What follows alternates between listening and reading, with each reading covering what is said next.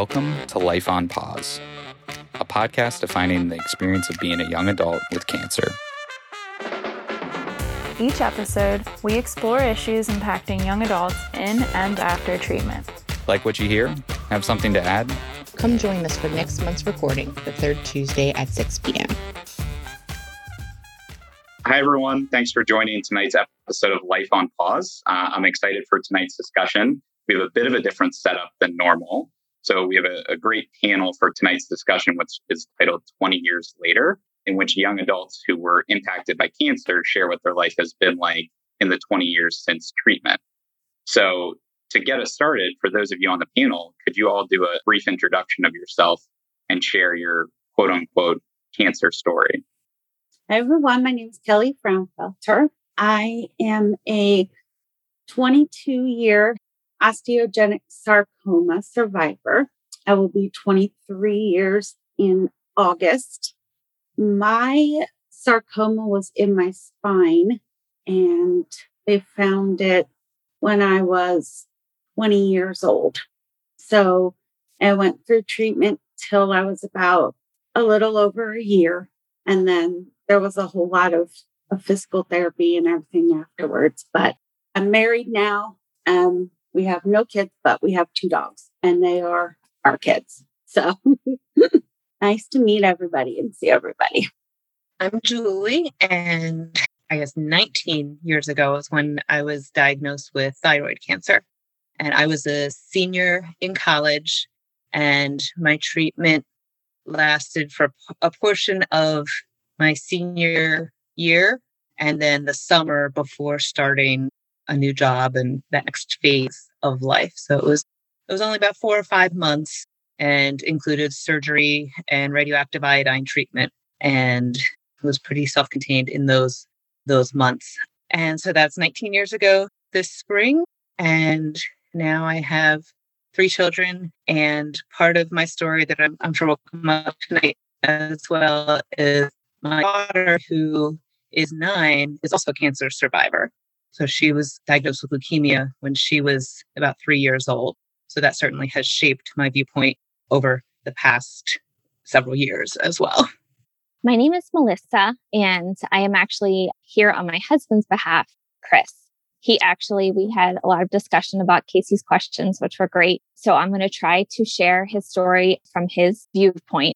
But he was diagnosed with stage 4 non-Hodgkin's lymphoma when he was 6 years old. He was misdiagnosed for years. They thought it was just dental abscesses. So he underwent chemo and radiation and surgery, and he's been off treatment and cured for many years. But part of our journey together is we have 2 adopted children, and I am also a nurse specialist for Four Diamonds. Thank you all. Well, certainly a wide range of experiences. So I appreciate you all sharing that. I guess my first question for you is a broad one, and it is, how has cancer impacted your life in the 20 years since? When you were finishing treatment, did you have expectations as to what impact it would have in your life going forward? And has it had more of an impact than you expected, less of an impact than you've expected? What has your experience been since finishing treatment?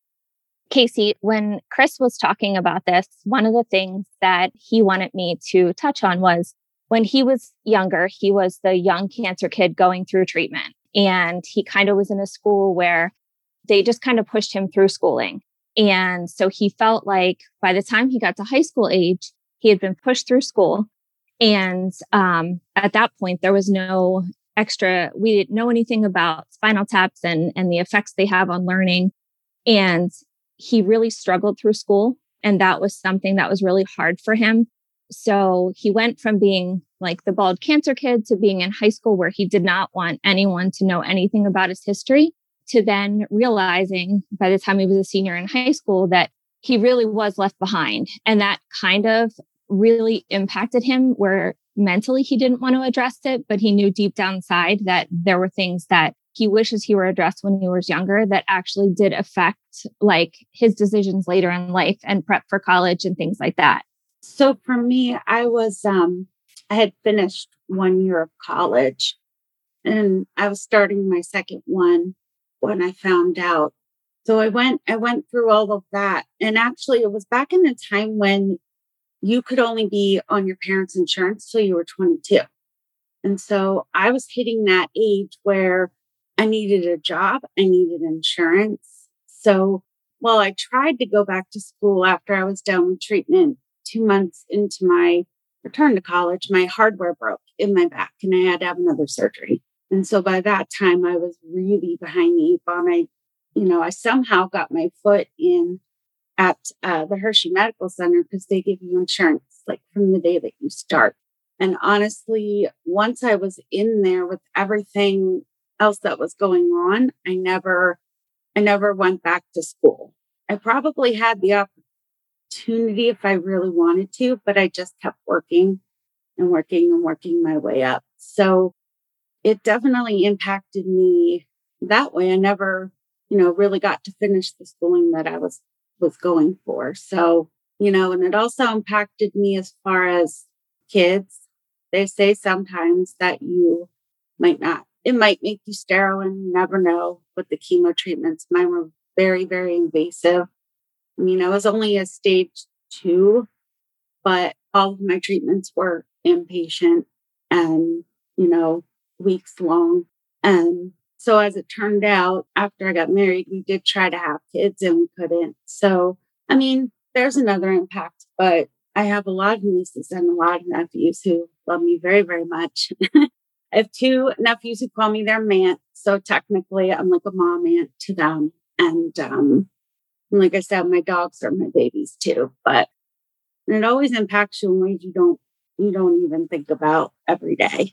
And for me, there's chronic pain issues. And so, I just deal with that. Luckily, my work is very, very flexible with it. They know. They didn't know in the beginning. I don't think I shared that until a couple months in, but it does. And I think most of the people in the office know now. For me, over the 20-year period, I've definitely seen things shift and change in how cancer has affected my life. After I completed my treatment and then started a new job where no one knew me, I had the desire to not have that define me and not really want to share. But there was that uneasiness of this is a big deal to me, but I didn't want to be defined by that. So for a while, it was sort of pushed to the side and not something that was prominent in my life besides the follow-ups and checkups that I had personally. And then as years went on, I think I went through a period where it was important for me to share as I became closer with people or had different relationships. And then I had other people in my life that were impacted by cancer.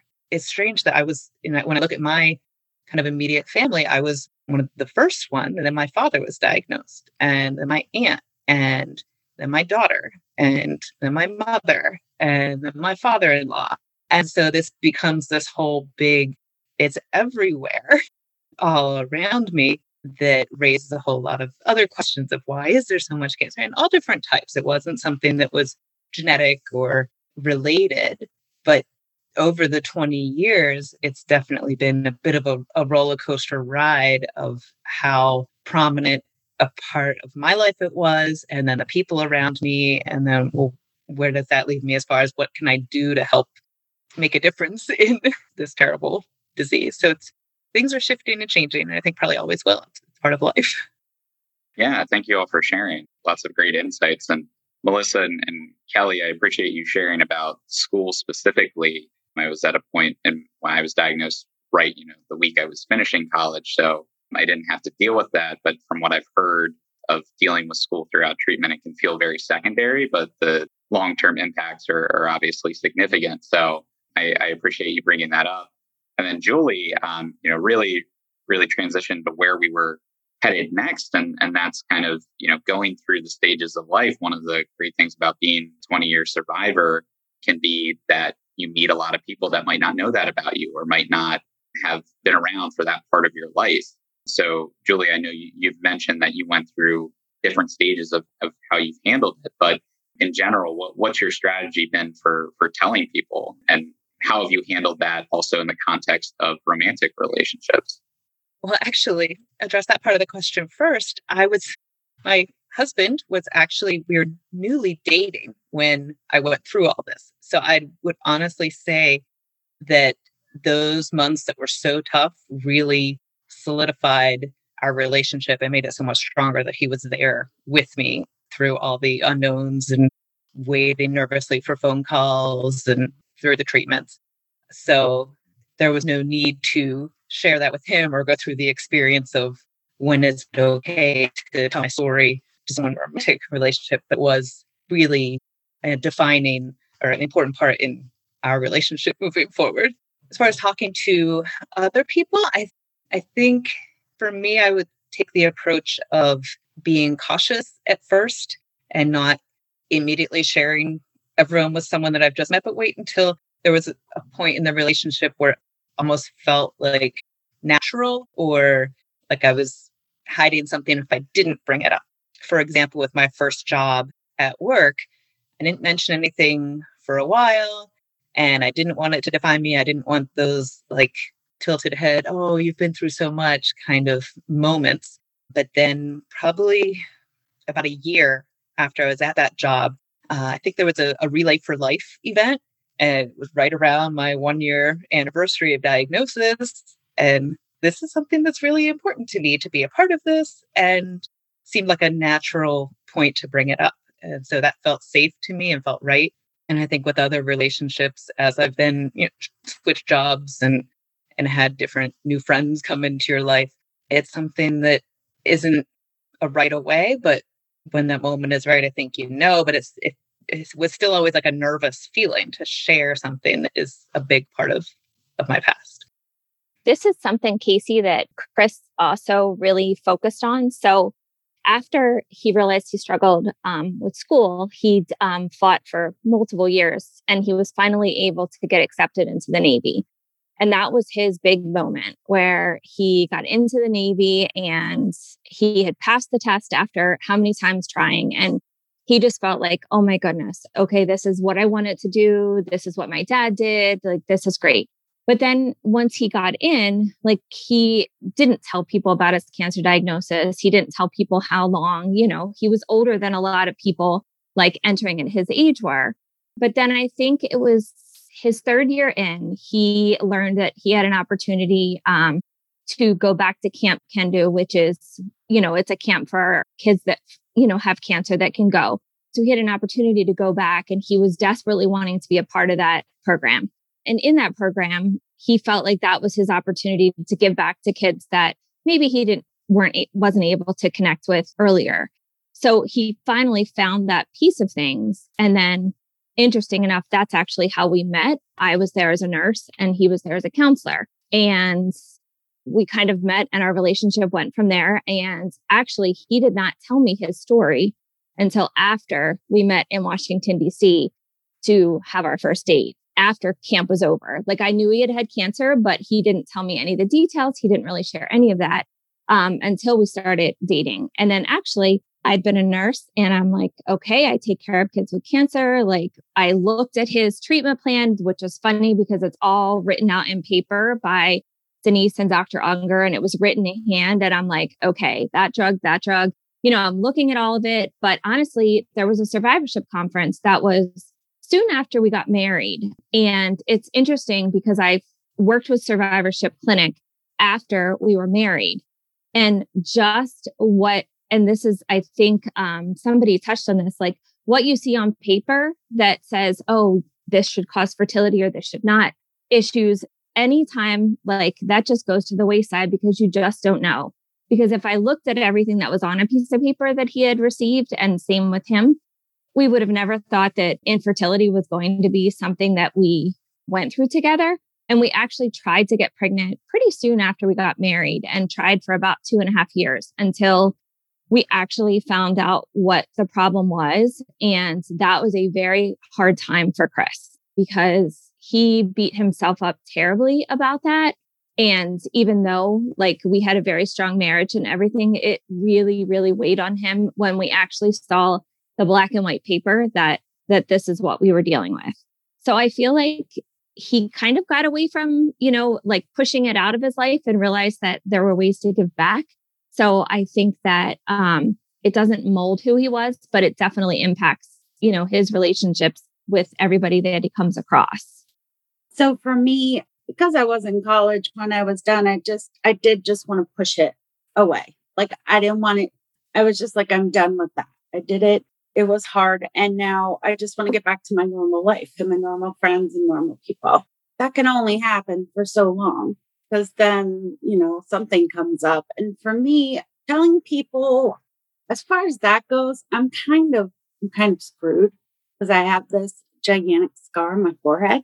And people are always asking me, what is the scar from? And then I have to tell them that I had this like massive 2-day surgery and I was on my forehead for 13 hours the one day. And it was a pressure ulcer that healed down into those things. So it kind of screams at everybody. It's like right there and everybody could see it. So I kind of don't have an option. I feel like there's no point in me hiding it. People want to know. And as far as relationships go, when I was dating, I didn't tell a lot of the people that I was dating about it.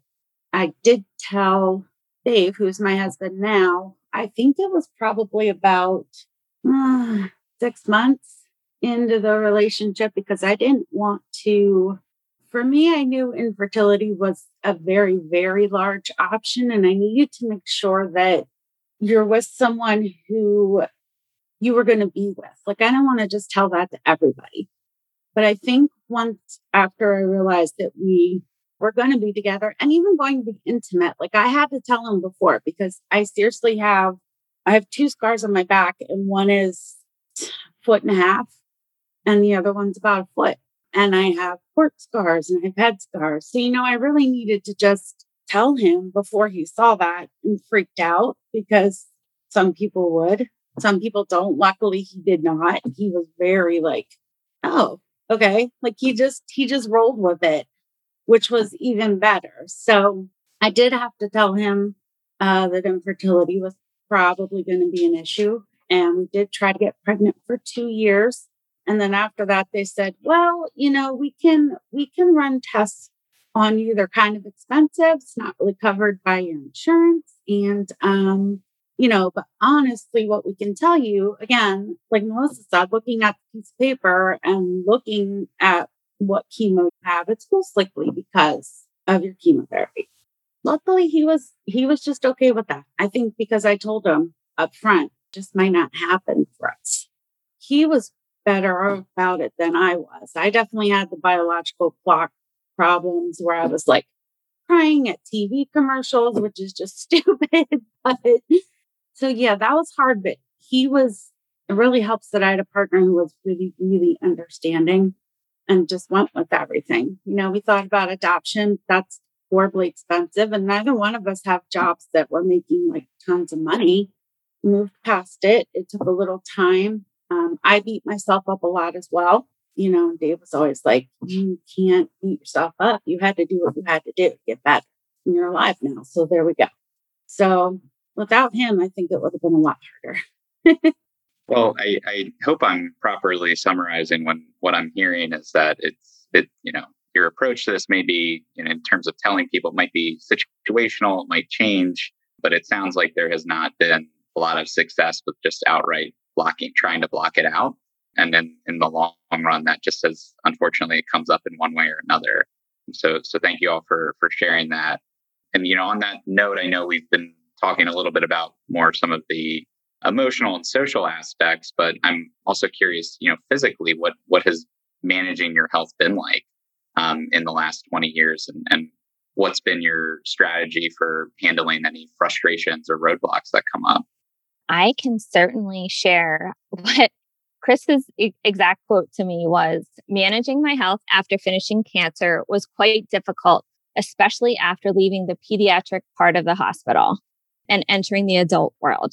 He said, which I can see this as well. I do feel that I was much more proactive with the prevention of cancer much before becoming an adult. Everything was much simpler when I was younger. They knew the tests that you needed and the results were faster and sometimes instantaneous, or you get them. So he said there's no wait or wondering. So with most adult world, he said, I would have to say I absolutely have scan anxiety. He said it's a very real thing. He said, I would rather be on my deathbed than go to the doctor because almost every single time that he goes, he feels like they're going to send him for a scan. Even his original tumor, they had to go in through his sinuses and into the cheek of his face and his neck. So he has chronic sinus problems and eye ducts, like tear duct issues from it. So anytime he gets a sinus infection, he always gets swelling in his face.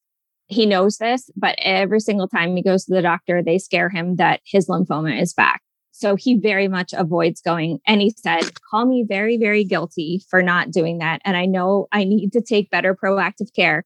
He said, but it's just really hard every single time I go that they threaten a scan. I definitely feel the same way. And I do go to the doctor a lot. I'm not as scared to go to the doctor. I'm just scared they're always going to find something. There's always some little piece of me, even 20 years later, that like you feel a lump or a bump somewhere and you go, holy cow, like, what is that? And then I get petrified and it's hard. And honestly, for the first couple of years, every time I went back to have my lung scanned, which is what they scanned to see if it came back, and even a back x-ray, like I would physically get nauseous. So like I was so anxious, I was nauseous just because I was so afraid of what they were going to say. And, physically, the first 10 years for me were pretty good. After they fixed the rods and everything, I was good for about 10 years. And then the arthritis started coming in. So I really didn't have a choice. But I work with a very wonderful pain management doctor. He's fabulous. And he keeps me functioning and going. And I'm not, just sitting somewhere, not in a wheelchair. I can get around and do things. Sometimes I use a walker. It's pretty cool, but that's just what comes with it.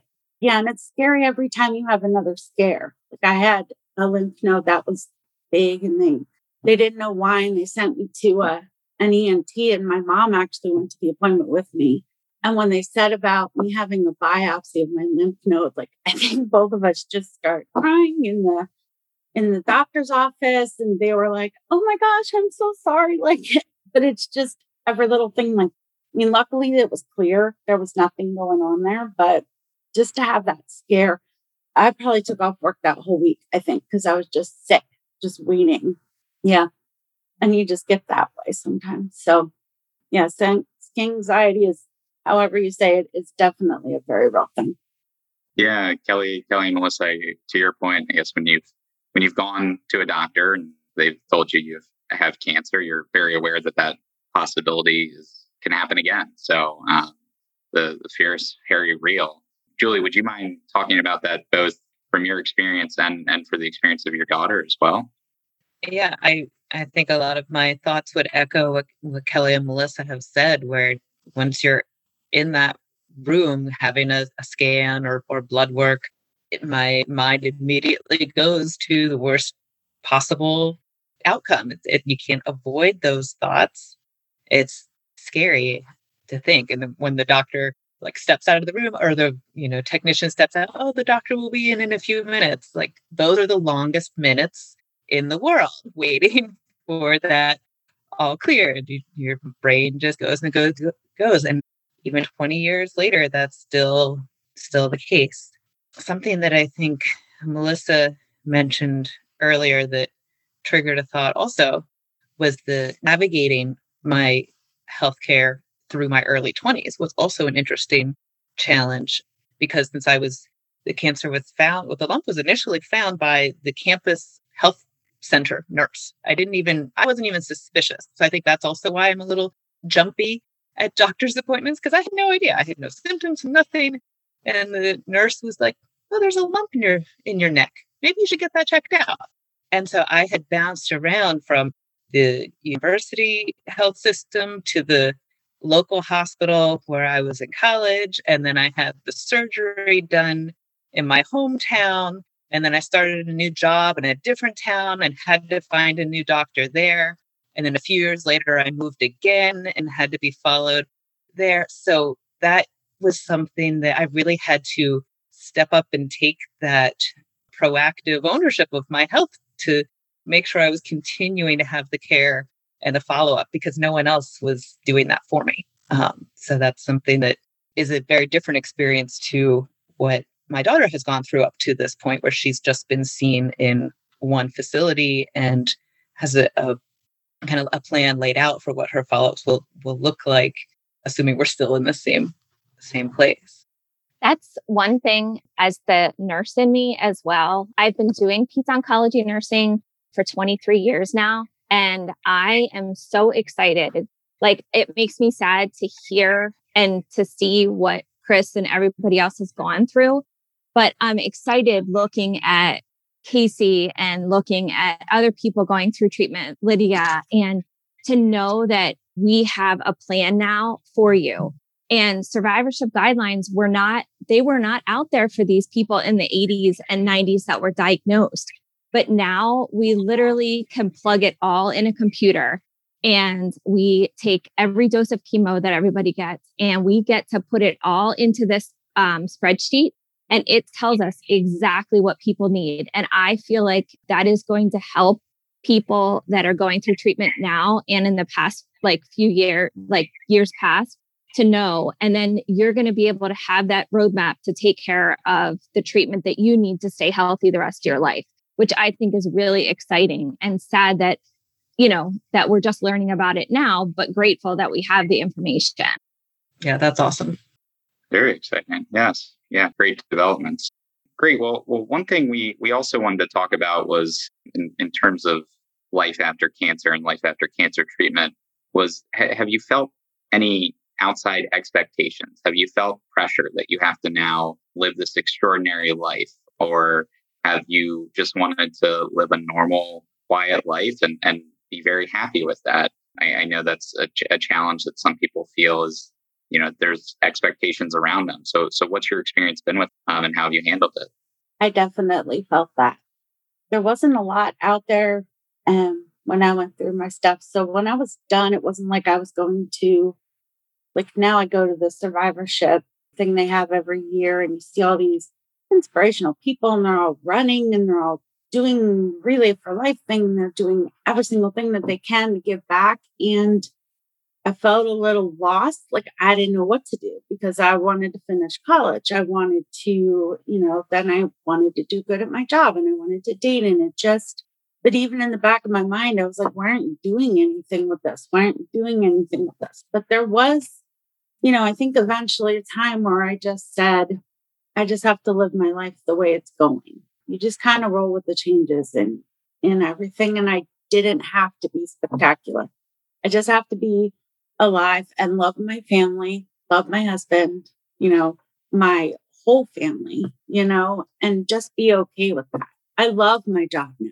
I absolutely love it. So, I just love the people I get to meet and I love my job now. So I think it's a little easier for me now to be okay with that because I'm 44 and I'm not still trying to figure out where I am in life. Because when you're only 22, that's really hard. But I don't think people should feel pressure. Do what you want to do with your life and be happy with it. Yeah, I don't think I felt pressure initially. I shared before how I initially wanted to sort of keep it to myself.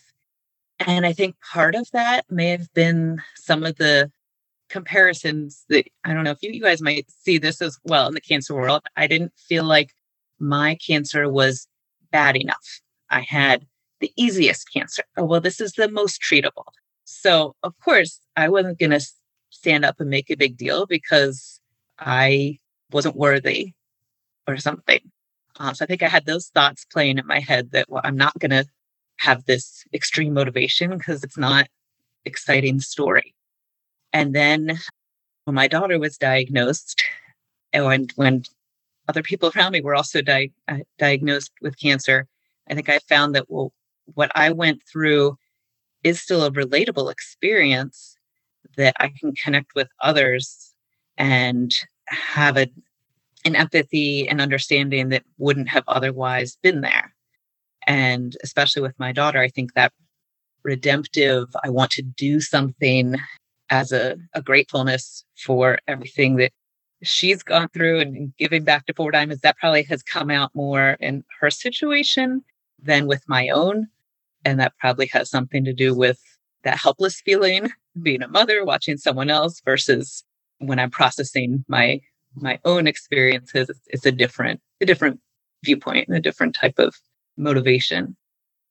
Julie, it's interesting how you said about how the different cancer experiences, like my cancer was not X, Y, or Z. And that is something that Chris and I had conversations about a lot. He said he never felt like any reason to lead any different of an extraordinary life.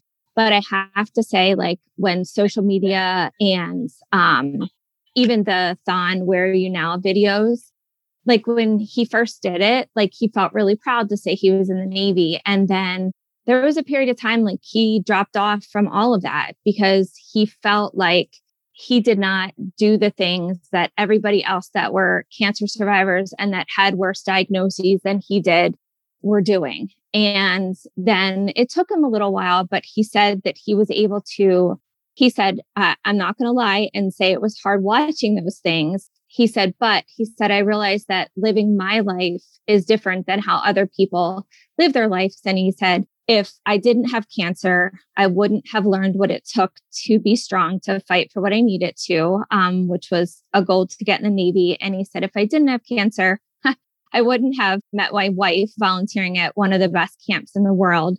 But he said, you know what, for him, it was, I don't feel like I live an extraordinary life, he said, but I live a very blessed life. And he said, I thank God all the time about all the lessons I've learned, but where I am now. And I try not to surround myself by what I see on social media and compare myself to other people's diagnoses. It's funny to hear both of you say that, honestly, because I probably was one of those people with the really bad diagnoses, like really. So it's interesting to hear that you guys felt that because I felt that way and I had that bad diagnosis. But like you guys, I wanted to push it away for a while. I mean, there's a very small Relay for Life up in the mountains somewhere, and that's the one I do. But I agree, you have to just kind of be happy with the life that you have, a blessed life. Very, very heartwarming. So thank you for sharing that. And yeah, I think that's like a sentiment that's been echoed by a lot in this group that are a few years out of treatment, and dealing with how they want their experience to shape the rest of their life and not necessarily define it, but play a part in it, see what that future holds for them because of that experience. I guess I just have one more question for you before opening it up to the group, and that is, if knowing what you know now and having the experiences that you've had over the last 20 years, if you could go back and give yourself advice, right when you were finishing treatment, what would you say and why? I can share Chris's advice. He said, what I would tell myself after treatment was, don't be hard on yourself. Life is tough. Don't stop believing in yourself ever. Don't surround yourself with people that are not good people in life. Surround yourself in life with people that lift you up and not bring you down. And he said, just realize that when life does get hard, it will always keep moving forward. And he said, this advice is something I have to give myself often, he said, because life is a constant growing process. And I look in the past, and in the past, I made opposite decisions. And he said, what I realize now is there's always a way up, and just stick with people that always bring you up instead of down, and do not look behind you, but let your past be part of who you are in the future. Yeah, I can't top that. Wow. That was beautiful, but absolutely true. Yeah, I'd say when I was going through treatment, and what I've heard a lot is that one day at a time mentality, one step at a time. And that makes sense when you're going through treatment and things can change week by week.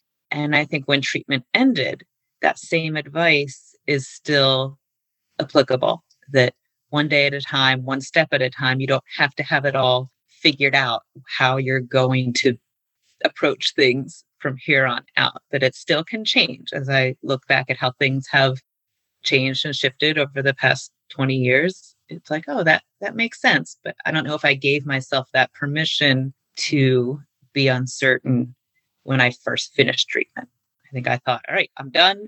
This is the path I'm going. But it very much is okay that sometimes you might want to stand up and be an advocate and do a lot of things. And other times you might want to be quieter. And it may last for years at a time, and then things shift again. And that's okay and probably to be expected. Well, thank you all. That was great advice. Certainly something I'll try my best to listen to. I do want to give the chance for the group to ask any questions. If not, I probably have one or two more for you, but I know I've been doing a lot of the talking. So does anyone in the audience have any questions? This can be for panelists and other people that are on the podcast tonight, but what are you looking forward to for the next 20 years? Okay, to be honest, I'm going to be looking forward to retiring. How old am I, right? So in 20 years, hopefully I will be able to be retired and living up in the mountains where I want to with my husband and and the rest of my family. Yeah, I think I'd be most hopeful for things to just be simple and boring and straightforward. These roller coasters of the unexpected moments and news that you hear are not fun. So if I could see my next 20 years as being healthy and my kids being healthy and the people around me not have to go through what we've all experienced, that would be my wish. I think our wish as a couple is just for a life full of hope over the next 20 years of good health. And like Julie said, a better world for our kids to grow up in, and also less side effects and less reason for me to have a job, because that means that kids that are not getting cancer like they are, and that things are in a much better place where I'm not needed anymore. I don't have a science background, but I think one of the coolest things looking forward is something Melissa was touching on earlier. It's just like the advancements. It seems like every week they come out with something new, some new treatment, or just like they're learning more about the causes of certain cancers. And I just think that's really cool that they keep making progress year after year. I think the analogy or the way someone phrased it is that feels like there's been more breakthroughs in the last 5 years than there were in the 50 years before that. So just the speed of how much is being learned, I think that's really cool. And even though I can't understand most of what I read, it's always exciting to see. Great. Does anyone have any questions they want to ask? I was curious, from the young adults listening, what parts of the panelists' experience really caught your attention or resonated or made you sit back and say, oh yeah.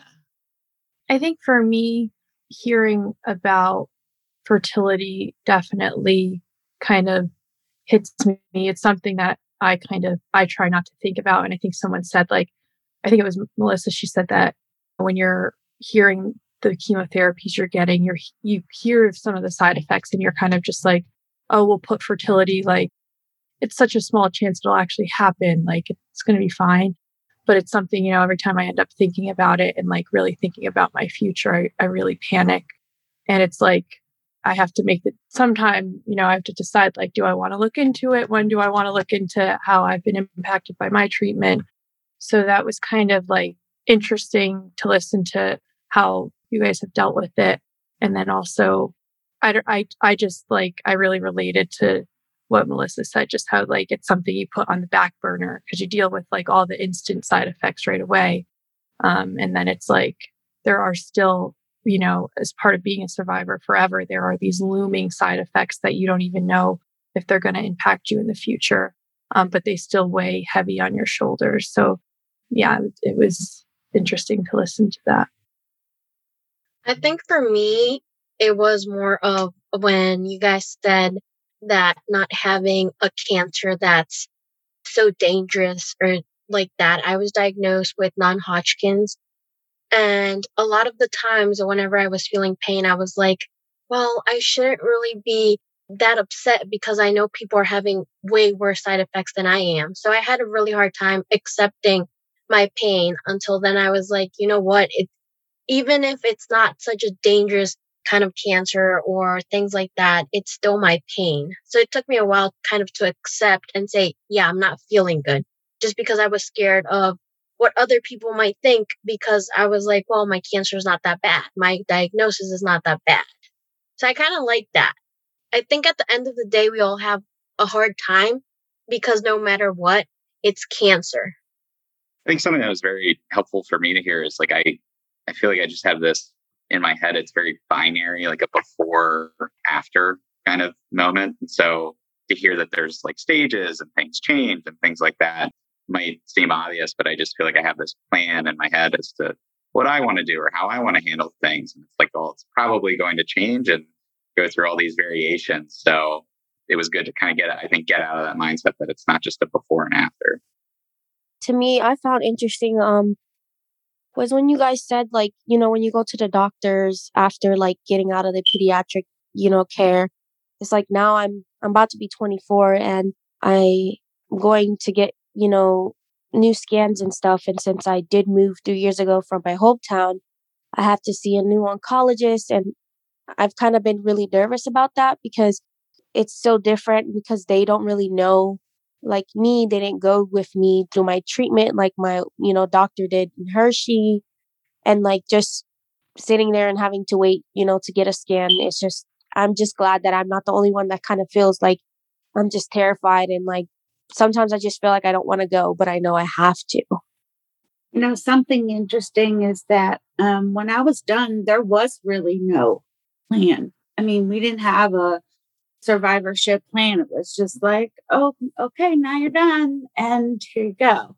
And even though I had all my treatment at Hershey and my doctors are all at Hershey, it's still, my regular family doctor didn't know what to do and didn't know, what they needed to do. And one of the best things I did, and I did this probably about 3 or 4 years ago, and it seemed really weird, but I went to the survivorship clinic. I had heard about it. And even though it was in pediatrics, they still saw me because I was 20 when I had my cancer. But they saw me and they walked through everything. And now there's like a plan that I didn't have before. So now every 5 years, go get an echo because you were on this and we need to make sure your heart is okay. And it's just weird that I didn't have that plan. But now through that little clinic with just like, what is there, 5 or 6 ladies, like they just changed my whole plan. And now I feel like I have someone watching my back and they know what they're doing and they know what to look for and things like that. Because there's always certain things that can say, they were like, oh, you had, methotrexate. So maybe now later on, some other health issue might happen. So it's just, I was glad that opened and I was glad that I went, even though I was so much older. It was a good thing to have because now there's a plan that I did not have before. Kelly, I think that's a good message that it's never too late to sort of go back and revisit. So it sounds like for several years didn't have that follow-up. And, I imagine that's something that we can all relate to. Sometimes we sort of, don't exercise or don't eat right for like months and months, years at a time. And it's never too late to then adjust. And that's the same thing with your health and your care and things going forward with following up on your cancer treatment. It's not like, well, I skipped that scan I was supposed to. I guess it's all out the window. No, you can always go back. You can always reach out and do something that can help you moving forward. Yeah. If I could just add to like the whole having anxiety when having checkups and scans and stuff like that. I think for me personally, I think it's like a normal thing I think it's safe to say with all cancer patients, cancer survivors. I think what I've noticed, what happens in my situation is I get to a point where I'm not thinking about it on a regular basis. I feel like I'm back into a regular normal life, so it doesn't come up in my head often until I get, text reminder or something that, I have an appointment coming up, and then the gears start spinning and then I'm like, well, what if, and then, or once I'm there, it's like it all starts to come back. I mean, I think it's natural to kind of have somewhat of an anxiety about it and kind of think of the worst because the rest of your life, you're kind of putting it on the back burner and trying to continue on with normal life. until you have to go back for some type of scan or checkup. One of the big takeaways I have is just the importance in sharing what happens after treatment. It's very important. We often don't get the chance to share, what happens after treatment long term down the road. And one thing that I really think is needed, and I resonated with Julie, Kelly, and Melissa, is the need to share, the long term side effects that truly do happen. We're very fortunate at the point that we're having a lot of survivorship now, but we're not necessarily having outcomes that necessarily allow the individual to live a full life or have limitations with things. And I think that's something that we haven't always told the whole story to. So I think we're realizing now that we're able to focus on these long-term things, which we're very fortunate we're able to focus on these long-term things, that you're not just surviving, but you're thriving long-term towards the cancer shield. Can I ask, do you guys think it's more difficult as time goes by for like whenever you're having a scan, like saying, okay, I'm finally in a part of my life where I feel comfortable, and then you get a scan and you're like more scared, what if something happens? Or was it more in the beginning? For me, it's still kind of always. I mean, they did tell me that after 20 years, for me, consider yourself in remission, which seems like a super long time. But even, I don't know, even just if I'm getting a scan for something that's not related to my cancer, like I had pneumonia or something, just everything I get, it's just a little nugget in the back of your mind. I think I can say over time, it does get a little easier. It does not go away, but it does get easier. I'm not nauseous anymore when I do that stuff. So, I mean, it does. It gets a little easier, but it is still there. I think what Chris would say is that it is different. I think that he would still be anxious, but I think in his mind as a husband and a father, I think he now thinks about those what ifs because he is a husband and he's a dad now. And there's other people that are part of your inner circle. It's not just your parents or it's not just whoever. And I think that that's a big part. And that's kind of like the whole identity piece too, that you just kind of look outside of, oh, this is just me and somebody else is going to take care of it. Like this is me, but I need to support my family and be the father figure and be the husband and be the son. And I think the roles and the anxiety is there, but I think part of the anxiety is what ifs, but also what ifs and because of other outcomes. And so I think that fear is different. I would agree with what both of these ladies have said. I think how it gets easier looks to me like the first few years, if I knew I had a scan coming up, I might be nervous for the whole week beforehand. And now it might just be from the moment I walk into the doctor's office until I have the news. So those feelings are triggered and I can have that fear and hold that real tight. But I think the anticipation and the stable times in between those blips has gotten longer and smoother. So in that way, that's what it looking easier as time goes by feels to me. Melissa, something that you said really hit with me. And I think that's kind of what I'm experiencing right now as someone moving from one stage of my life to another. Is at a certain point when you're a teen or young adult, you're living, I guess selfishly might not be the right word, but you're living selfishly for yourself. You're day by day. You don't really care what happens because it's kind of like, it's you that's happening. And the slower you get, the more people something happening affects. And I think that's where Dan and I kind of get to a point now where I do have more stress or anxiety because I don't want this to affect anybody else once again. And I think that's sometimes hard to grasp fully, but it is kind of the reality of moving from adolescent, young adult into a different stage of your life.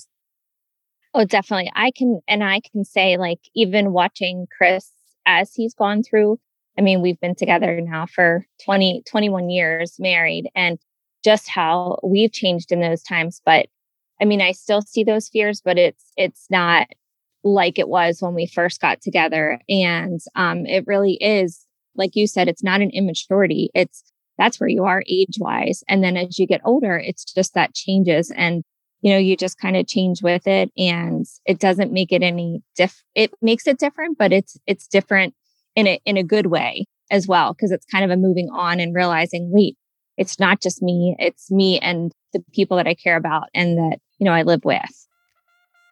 Awesome. Thank you all.